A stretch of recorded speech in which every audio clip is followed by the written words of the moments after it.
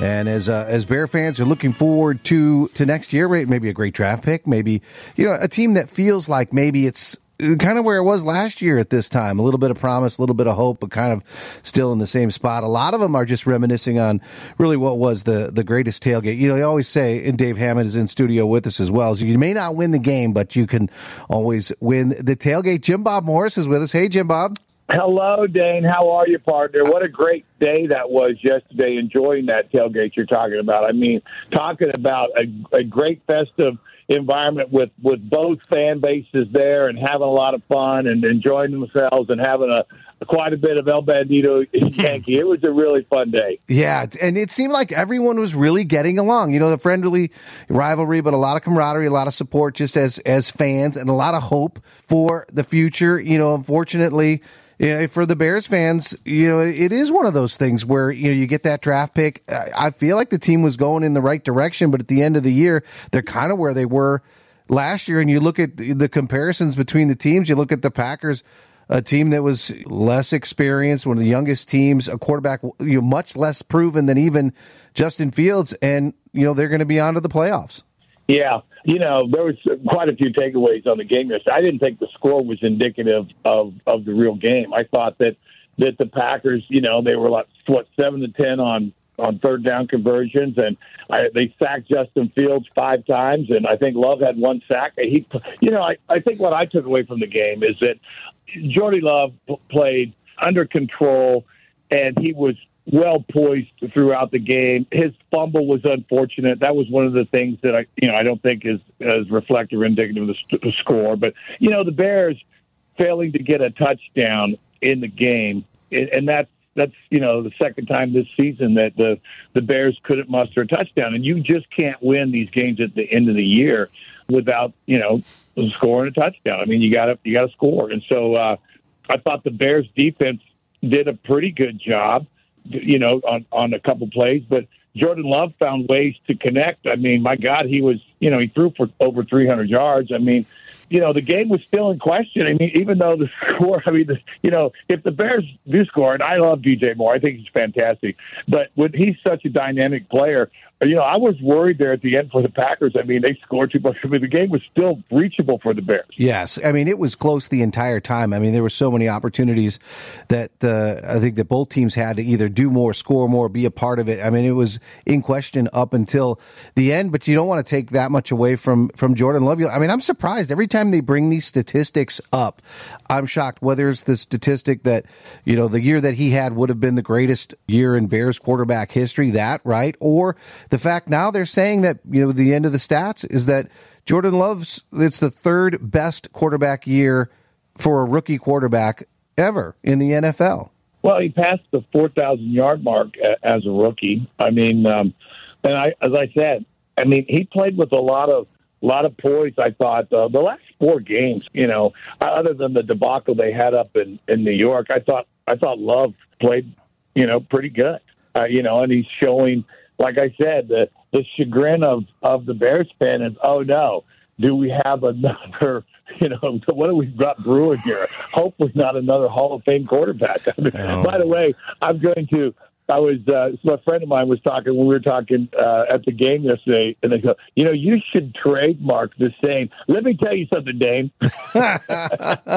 Well, but there's a lot to say. And before we get on to the national championship game that is happening as we speak, and I know a lot of people, certainly a lot of Michigan fans, Michigan's alums are right here in the Chicagoland area, so we'll talk about that in a second. But you think about this, and it has happened where wild card teams have come in and found their way to the Super Bowl, and you look at with Aaron Jones, the way that he is running, you look at just the way that they have, even through injuries, been able to discover a lot of great young talent on the receiver side.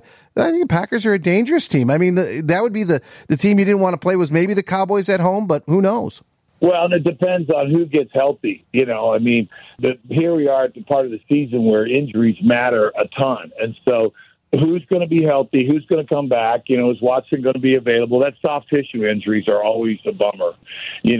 Trying to recover from whether it's an ankle sprain or a hamstring. Those are just lingering, injury issues. But we'll see who comes back. I mean, the Cowboys look really dynamic at home. They look fast. They look tough. I mean, they beat up the Philadelphia Eagles at home. I mean, I got to tell you, just beat them up. And so I don't know. They could be a team that gets into the playoffs. I think that, there's a couple dangerous teams out there. I think the Buffalo Bills are dangerous. I think the Cleveland Browns are people could overlook them. And the Packers may be one of those teams that could be overlooked as well. When it comes to the national championship, it is happening right now. It is Michigan. It is Washington. You are watching it. I'm not watching it. We're in the studio here. How does it look? Michigan looks good, very dominant. Washington, they're gunslingers. They got the score at the end of the half. They're going to be aggressive. They get the ball coming out here, in the second half, and we'll see what they do. I mean, that's a dynamic offense against a really good Michigan team.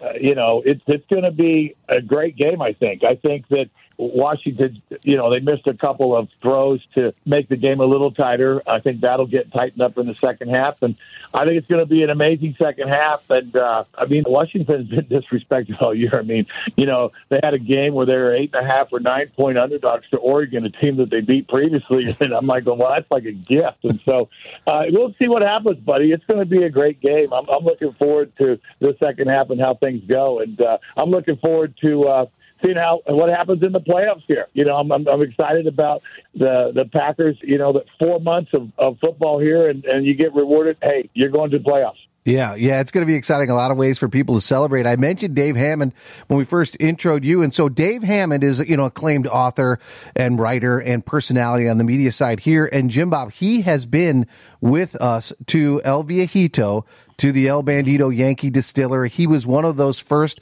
guys to be able to taste the añejo, and he got a chance to interview Karina Rojo. So when that launches in the near future, the next month or so, Dave will have something to say. Yeah, no, I was very impressed. It was interesting to see a female distiller who committed, knows what she's doing. Cool product.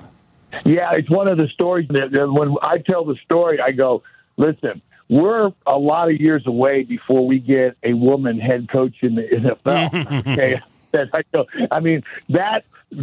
Becoming a master distiller in Mexico, I look into the same type of situation. I mean, it's a very, it's a men-dominated industry, and it's pretty macho, and her becoming that's a great story. And we, we try to broadcast that as much as we can. I think it's a great story. It takes a lot of courage for her, too, to take that position and fearlessly go forth and make great tequila.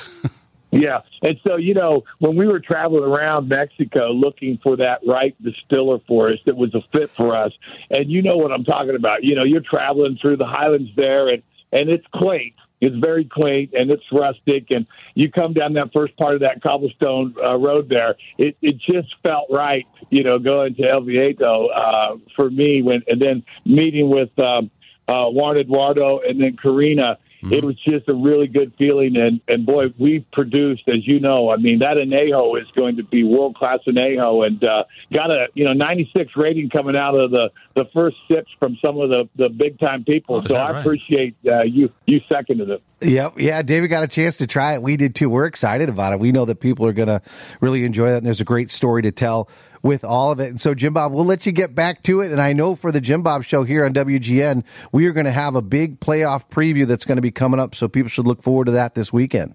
Yeah, and we'll go back to our, like I said, we ended up pretty strong in regards to the picks.